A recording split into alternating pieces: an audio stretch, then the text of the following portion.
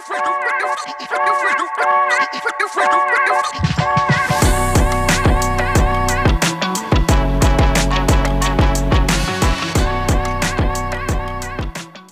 who are listening to the Greekonomics podcast.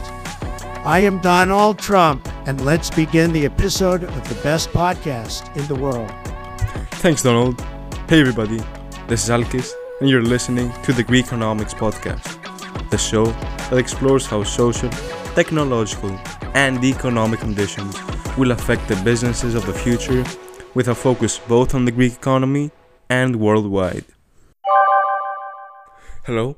So this is a bonus episode in which I'm going to look through Reddit and search for different questions relating to economics, and then I'm going to try to answer them, give my opinion on that. And this will act as a bonus episode to the normal series of episodes that we will be releasing each week.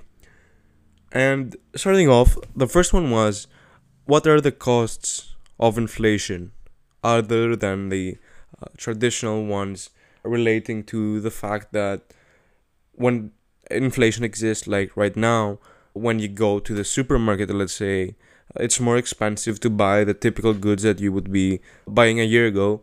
And of course, this is the disadvantage that most people will have in mind when we talk about inflation, but there are many other aspects, both usually negative, about extreme inflation, uncontrolled inflation like we're having right now, with inflation upwards to like the range of 6, 7, 8, 9% in usually the most economically developed countries like in Europe, in France, in the US.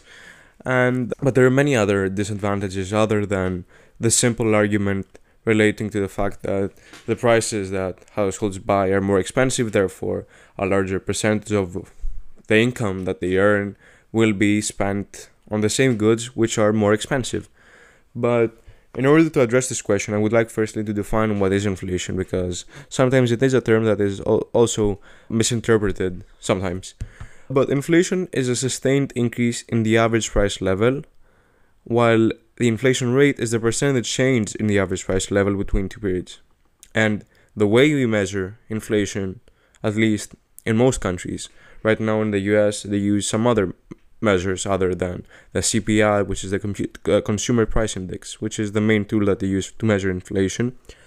But the CPI is a weighted average of the prices of goods that a typical consumer in a country buys per period. And this basket, these items, are determined from surveys that are passed on to households every few years, and therefore the basket of goods remains fixed for some time. And the price of each product is multiplied by the weight, which is the expenditures on this good. Let's say the expenditures on haircuts divided by the total expenditure of this household. And the base year is 100, which makes it easier to compare it through different years and therefore calculate the CPI. And there are many limitations to the way that the CPI is calculated, and therefore inflation as well. And the main arguments are that because it is, as I mentioned before, the average of the prices of the goods that a typical consumer in a country spends per period, therefore it refers to an average person, which is a fictional person. It's not you and me. It's someone that is both poor, both rich, he both lives in like Athens, if we're referring to Greece, and both lives in Kalamata. So we cannot infer direct information about specific groups, like how are older people affected by the rate of inflation. The inflation rate is different for me and different for another person that is 65 years old living in Thessaloniki, for instance. And also there is the quality bias, which essentially means that the quality of a product may increase proportionately more than the price increase of this specific product. Let's say a classic example is the one with vehicle tires, with the tires we buy for our car. And if we buy a new set of tires for which the price has increased 20%, but then the tires last 50% more, then the higher the inflation, let's say of 20%, this is a made up example, is not that accurate because the quality has actually increased. So we're gaining more. So we're paying more in order to gain even more from the increased quality of this product. And also, there's the new product bias. New products are slow to enter the basket of goods because this is fixed for some time and then it is again calculated after some years. And the problem is that, for instance, with Spotify and Netflix, which were recently released, recently created, they were pretty late to be included in the CPI, as it takes, as I mentioned before, some years for them to be added there. And even though they represent a portion of one's income, they were not included, and therefore the basket is not accurate about what the typical consumer buys in a country. And this is also true for the way, for the place also where people shop. And this is called the retail outlet bias. And because statistical agencies might only check brick and mortar stores, these are the physical stores like you go to Glifado to, or these are the shops that you go in person to shop. And statistical agencies have historically usually went to the brick and mortar stores to check about the prices and the price increases. But people might be mostly shopping on the internet where prices are cheaper or more expensive, but usually they are cheaper. And this is also one way that the CPI overestimates inflation. Therefore, this is another issue with the CPI because it needs to calculate where do people actually buy these products, because brick and mortar stores might not actually be the place that most people shop in a specific country. And lastly, another thing that renders the CPI not that accurate is the substitution bias. And because the weights are fixed, but a product might actually have less importance if its price increases because there are other substitutes. Like if apples increase in price, the CPI will also increase and this will show up as having higher inflation. But what if people start buying pears, for instance, that are a substitute, and therefore the impact is not that big from this increase of inflation of the CPI. Yet, now moving on to the core issue that this post asked in Ask Economics, the Reddit subgroup, and the first one is that uncertainty increases, and this is one of the most important ones in my opinion. And because uncertainty increases, this decreases in investment and spending by households. And investment is widely known to be the main factor that drives long-term growth, and therefore we have lower long-term economic growth prospects and unemployment. So there are two problems from this that have emerged just from this one argument.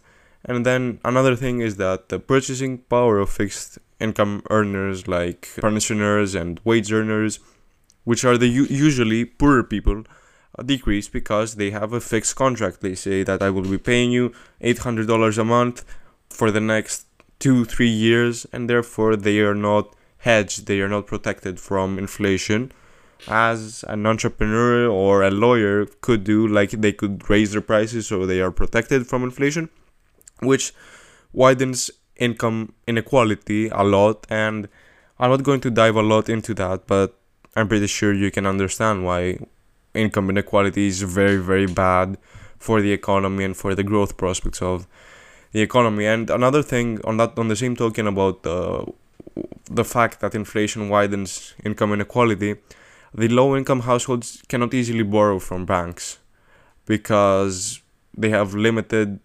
assets to actually place as collateral in these transactions, and they are not trusted by the banks because they do not have that much money to actually provide, and they are considered as more risky, and therefore they are charged a higher interest rate, and they have limited opportunities of where to place their savings and money.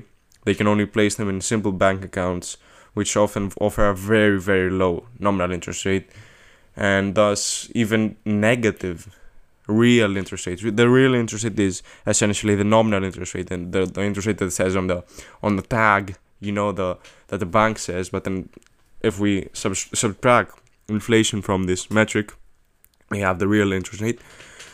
So there is even a negative interest rate for these poor people, while the rich people can buy paintings, gold, housing.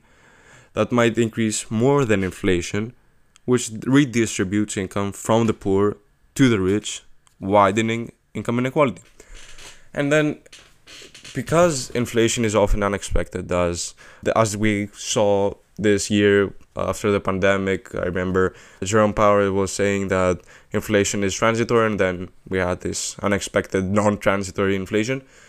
But unexpected inflation hurts lenders and benefits borrowers, because the money that they will receive after in the repayment will be worth less, because essentially what inflation means is that the money you will have in the future, can buy less goods.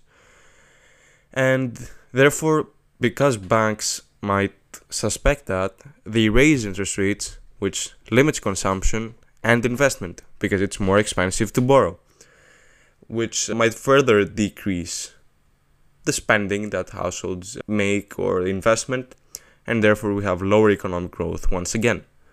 And another thing is also about exports, about the international market. And with inflation, the prices of these domestic goods are more expensive, and therefore exports are less competitive and imports are more attractive, which decreases net exports, which are the exports minus the imports, and therefore it widens the trade deficit, which could also cause the currency to depreciate, and this leads to also more inflation.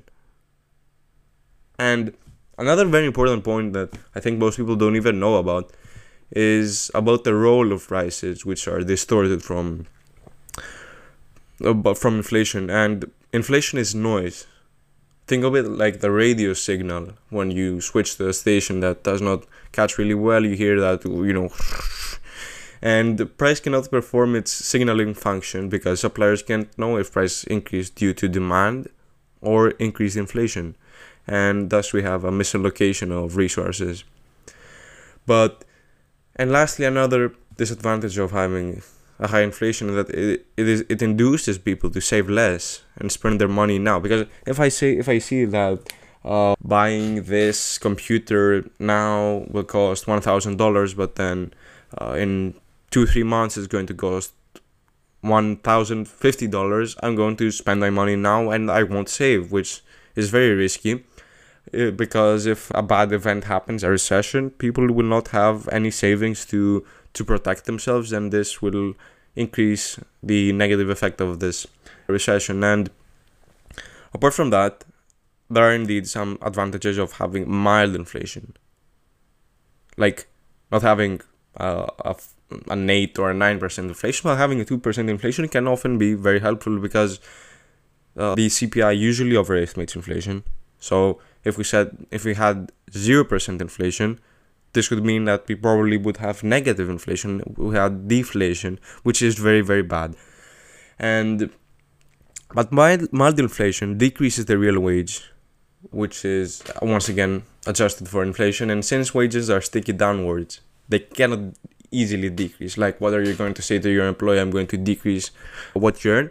And this allows firms to produce more, because the real wages, the wages that they pay employees, which represent a significant cost, will be lower. And it also decreases the real value of debt, both for households and for the government. Like, the US currently has accumulated a lot of debt, and having inflation actually protects it a lot and erodes the value of its debt. Okay, so I think I have answered the question about inflation. And now I want to move on to a second question that another person asked in this group, and it is, how are gas prices so high in the US if the US is the largest producer of crude oil? And the data are that, per the EIA, is that the US produces 18.88 million barrels a day, but then the US consumes 19.78 million barrels a day on average. And how can we have such dramatic increases in fuel costs? this person is asking. And quote unquote, I understand the average wages have gone up on supply line issues, but given our domestic production, I don't see how the result of that is so dramatic. Does the US not use a significant amount of the oil it produces? In other words, is it beyond reasonable to believe we could be almost completely self-sustainable? Okay, so this is the question of the person, and I'm going to try to answer it the best I can. And the main argument here is that they have many facts, but futures prices determine the price of a barrel of oil and are susceptible to the same typical forces of supply and demand. And because markets are driven by expectations, these futures are driven by expectations. The expectation that inflation and consumer demand will continue and remain as strong as it has been in the past year or two, that prices, and this means that people believe that prices will continue to climb, and therefore they buy futures, and this further increases the prices. And another thing I have to say is that oil is a commodity and it is traded globally, and it would be impossible for the US to suddenly decide to isolate itself and say, we're going to keep our oil and you're going to keep yours, and that's the end of the discussion. We're not going to import that much, we're not going to export, because this would create a crisis and a catastrophic market failure. And since the US trades a lot of its oil globally, the price is determined globally, and therefore, because the production needs to be traded in the global energy market, it is affected by global supply and demand, and therefore the prices are also probably affected by the same prices that are on a global scale. Because of globalization also, we are interconnected. A crash in the US would affect the crash, would also probably create a crash in Europe, as seen by the 2008-2009 global financial crisis. And this means that we are all interconnected, but this is the main reason why I believe that gas prices can be so high in the US, even though it could supposedly consume most of what it produces, and it would be it would sustain itself because it is the largest producer. And the third question that I'm going to talk about is, what are the impacts of growth on our life?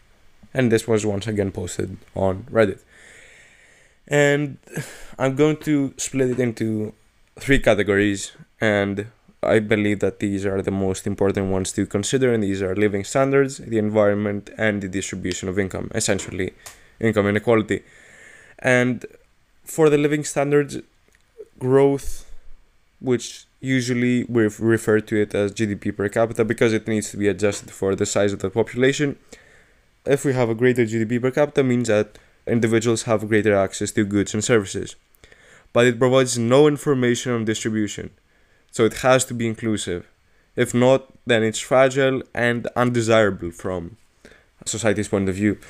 And it also depends on the environmental impact of this growth, because living standards are highly impacted by the environment we live in. If I live in a city that is growing so fast and it's exporting so much stuff, but then I cannot walk outside of my house because it's gray from pollution of the nearby factory, then of course this growth is bad for me and for society. And it's also not good if it's jobless. What do I mean by jobless? If it is a result of labor-saving technologies, because improved living standards are closely related to human development. Okay, and about the environment, the relationship is not simple, but it is widely believed that the relationship between environmental degradation and economic growth exhibits an inverted U shape. So, and this is named the environmental Kuznets curve. And what do I mean by that? Is that at the start, without that much growth, the environmental degradation is not that much, but then as we start to grow, usually we have a lot more of a negative environmental impact with the factories being built. But then after that, after a certain point, after a significant level of income, let's say of national income, the society, the government itself also has more money to actually deal with this environmental degradation, and this solves much of this problem. And therefore we see that at the start it rises, it reaches a climax, and then it starts to decrease as we have more growth.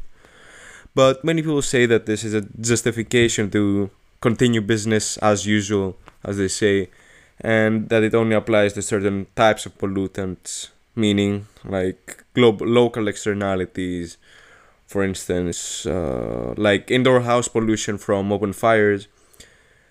And there's also the effect of international trade, because we might have lower pollution here after a significant level of national income, but then we are importing stuff from elsewhere and we are distributing the pollution elsewhere, which still pollution extends way beyond national borders. And this is a significant issue of this relationship that many people believe in. And it does not apply to dispersed externalities like carbon emissions.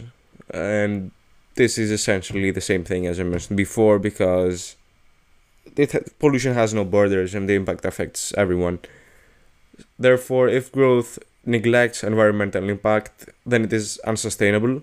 And as the UNDP names it, it is futureless. And what can the governments do? There are many things governments can do, but it's usually the typical stuff that I'm sure you might have heard in the news or of people advocating, which is to stop subsidizing fossil fuels and unsustainable industries like fishing, to impose carbon taxes, to use cap and trade schemes, to use regulation, to use subsidies and investment in green technology. And the agreements as well should become more ambitious, like the Paris Agreement. Everything should, I don't know how, but governments should become more ambitious in achieving their goals. And lastly, the third category that I want to talk about is the distribution of income, because growth may both increase and decrease inequality. It may decrease it because there is a so-called fiscal dividend from growth, because the higher incomes lead to higher tax revenue, and thus governments can adopt policies that alleviate poverty, and they can create a social safety net, a pension system, they can add more unemployment benefits, they can have transfer payments to the poor, they can invest in things that increase agricultural productivity, or even education and healthcare for the poor. But still, there is no guarantee that market forces will ensure that the benefits of growth are fairly distributed. But it may also increase it, because if it relies on certain skills, if it is concentrated, if it is a result of trade liberalization that has displaced many people, or even if income taxes have become less progressive, or we have market-based policies that decrease the role of the state and labor unions, which increased on the one hand growth, but on the other hand we have a more fragile economic environment and a more unequal economic environment, which decreases the equality, or in the same way it increases income inequality. So yeah, this pretty much sums up what I have to say about these three questions. I really hope it was useful for understanding these different topics that people have questions about, as I felt like it would be much more informative to talk about things that people actually ask on these forums. And I guess we will meet again on the next episode, which will probably be a normal episode like the ones released on a weekly basis. And that concludes today's episode. Thank you for tuning in, Greekonomics listeners. And we will meet again in the next episode.